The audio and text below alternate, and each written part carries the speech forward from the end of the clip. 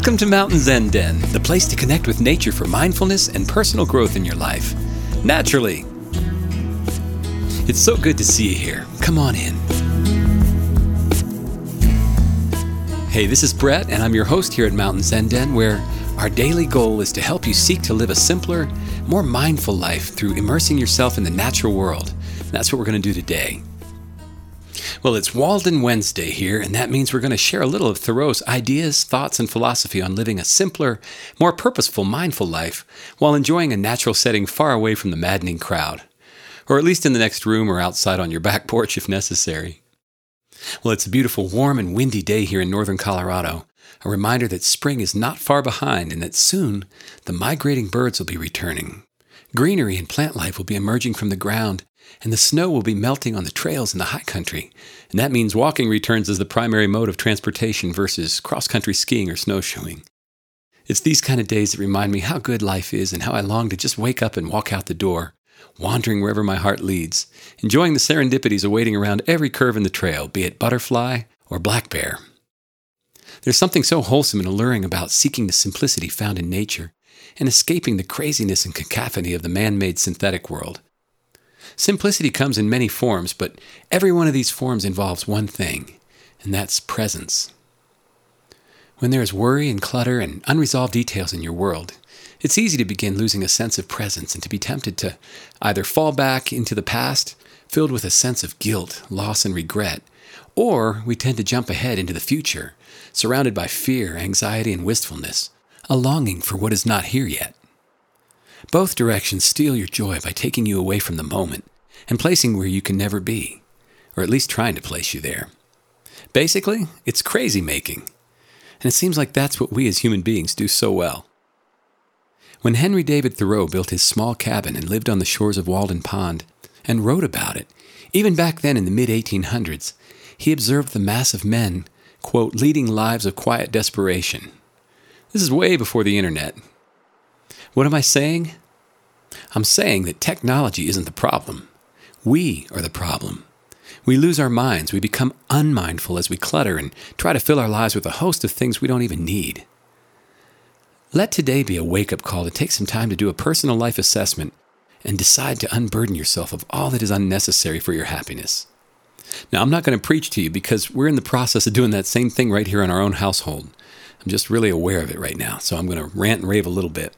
You may have heard the financial guru Dave Ramsey and others say, "We buy things we don't need with money we don't have to impress people we don't like." Now, how crazy is that? I believe we do this to try to fill a larger hunger, a void, a need we have deep inside for fulfillment and purpose and meaning in our lives. When Thoreau went to the woods to live simply, he confirmed the truth that every one of us have all that we need to live and to be happy in what has been provided by the Creator of the universe. By returning to nature and the wild, his heart's desire was to return to sanity and true happiness. So why would we ever look elsewhere? I'm just saying.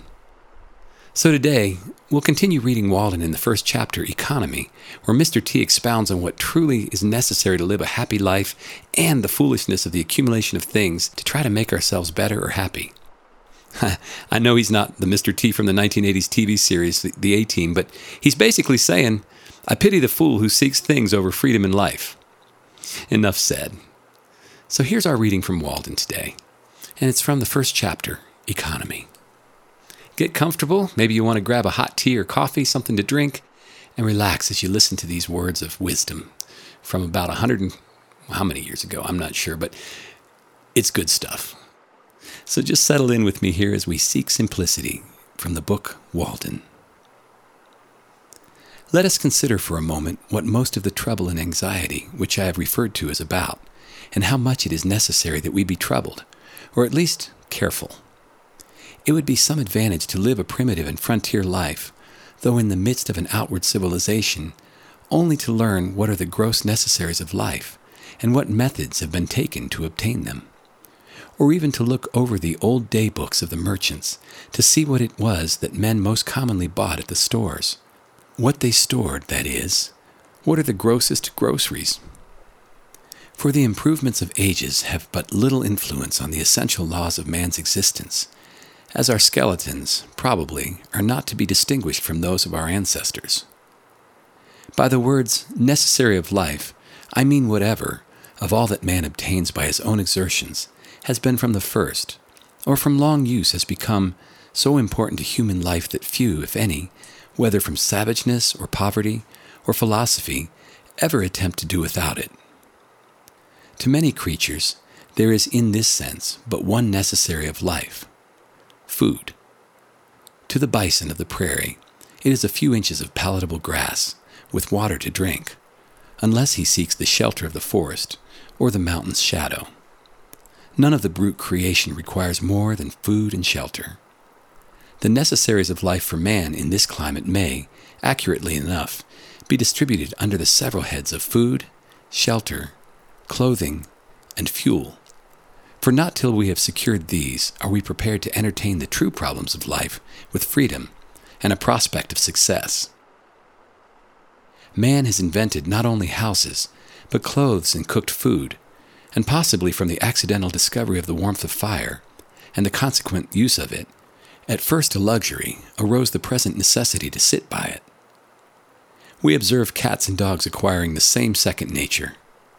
By proper shelter and clothing, we legitimately retain our own internal heat, but with an excess of these, or of fuel that is, with an external heat greater than our own internal, may not cookery properly be said to begin? Darwin, the naturalist, says of the inhabitants of Tierra del Fuego, that while his own party, who were well clothed and sitting close to a fire, were far from too warm, these naked savages who were farther off were observed, to his great surprise, to be streaming with perspiration at undergoing such a roasting. So, we are told, the New Hollander goes naked with impunity, while the European shivers in his clothes. Is it impossible to combine the hardiness of these savages with the intellectualness of the civilized man? According to Liebig, man's body is a stove, and food the fuel which keeps up the internal combustion in the lungs. In cold weather we eat more, in warm, less. The animal heat is the result of a slow combustion, and disease and death take place when this is too rapid, or for want of fuel, or from some defect in the draft, the fire goes out.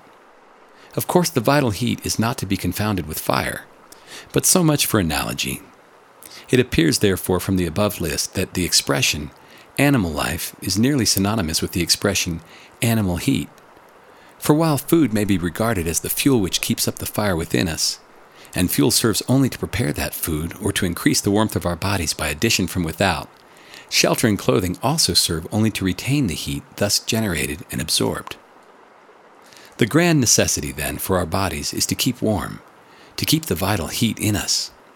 What pains we accordingly take, not only with our food and clothing and shelter, but with our beds, which are our night clothes, robbing the nests and breasts of birds to prepare this shelter within a shelter, as the mole has its bed of grass and leaves at the end of its burrow.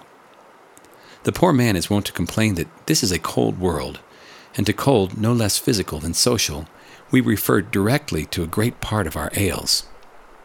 The summer in some climates makes possible to man a sort of Elysian life.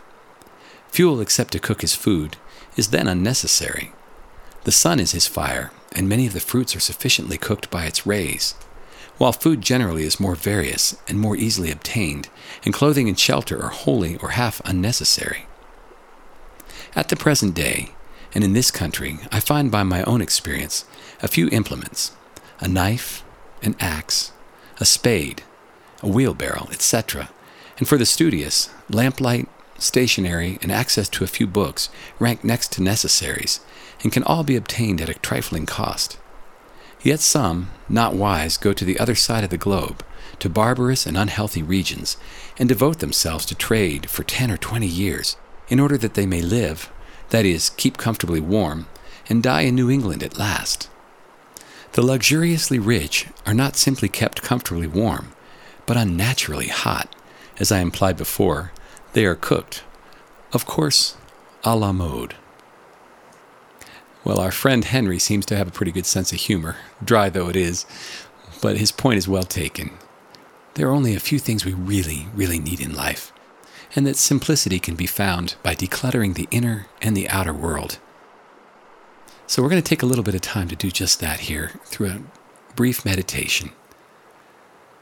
I want you to just breathe deeply now, taking in and exhaling deep, relaxing breaths.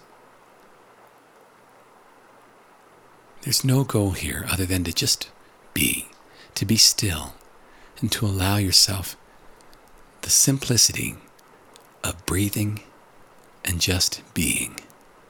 Enjoy.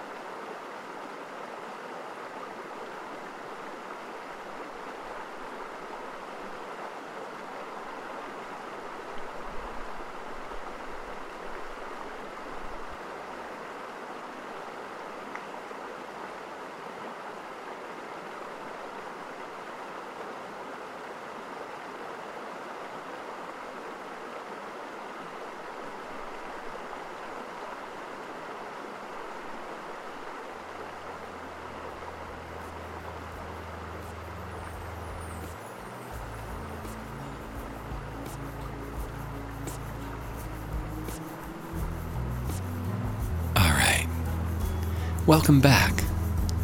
Good job just simplifying your life for a few minutes to begin with. So as you take charge of your life and decide to declutter and simplify your inner and outer world, you may want to keep our quote for the day in mind. And it's from Ann Voskamp. She says, "Simplicity is never a matter of circumstances. Simplicity is always a matter of focus." And as you know, whatever you focus on, you create more of. So here's to you and your decision to create a life of beauty and simplicity. Hey, if you found this helpful and enjoyed today's show, would you do me a favor and go to iTunes and rate it and write a review? It'd be really helpful in getting iTunes to put it up front where more people can find it and join the new nature revolution here. Also, you can help by liking it on our website and sharing it with someone you know might enjoy it as well. Thanks so much. Remember, life is a gift, nature's a gift, and you are a gift back to the world. See you here tomorrow.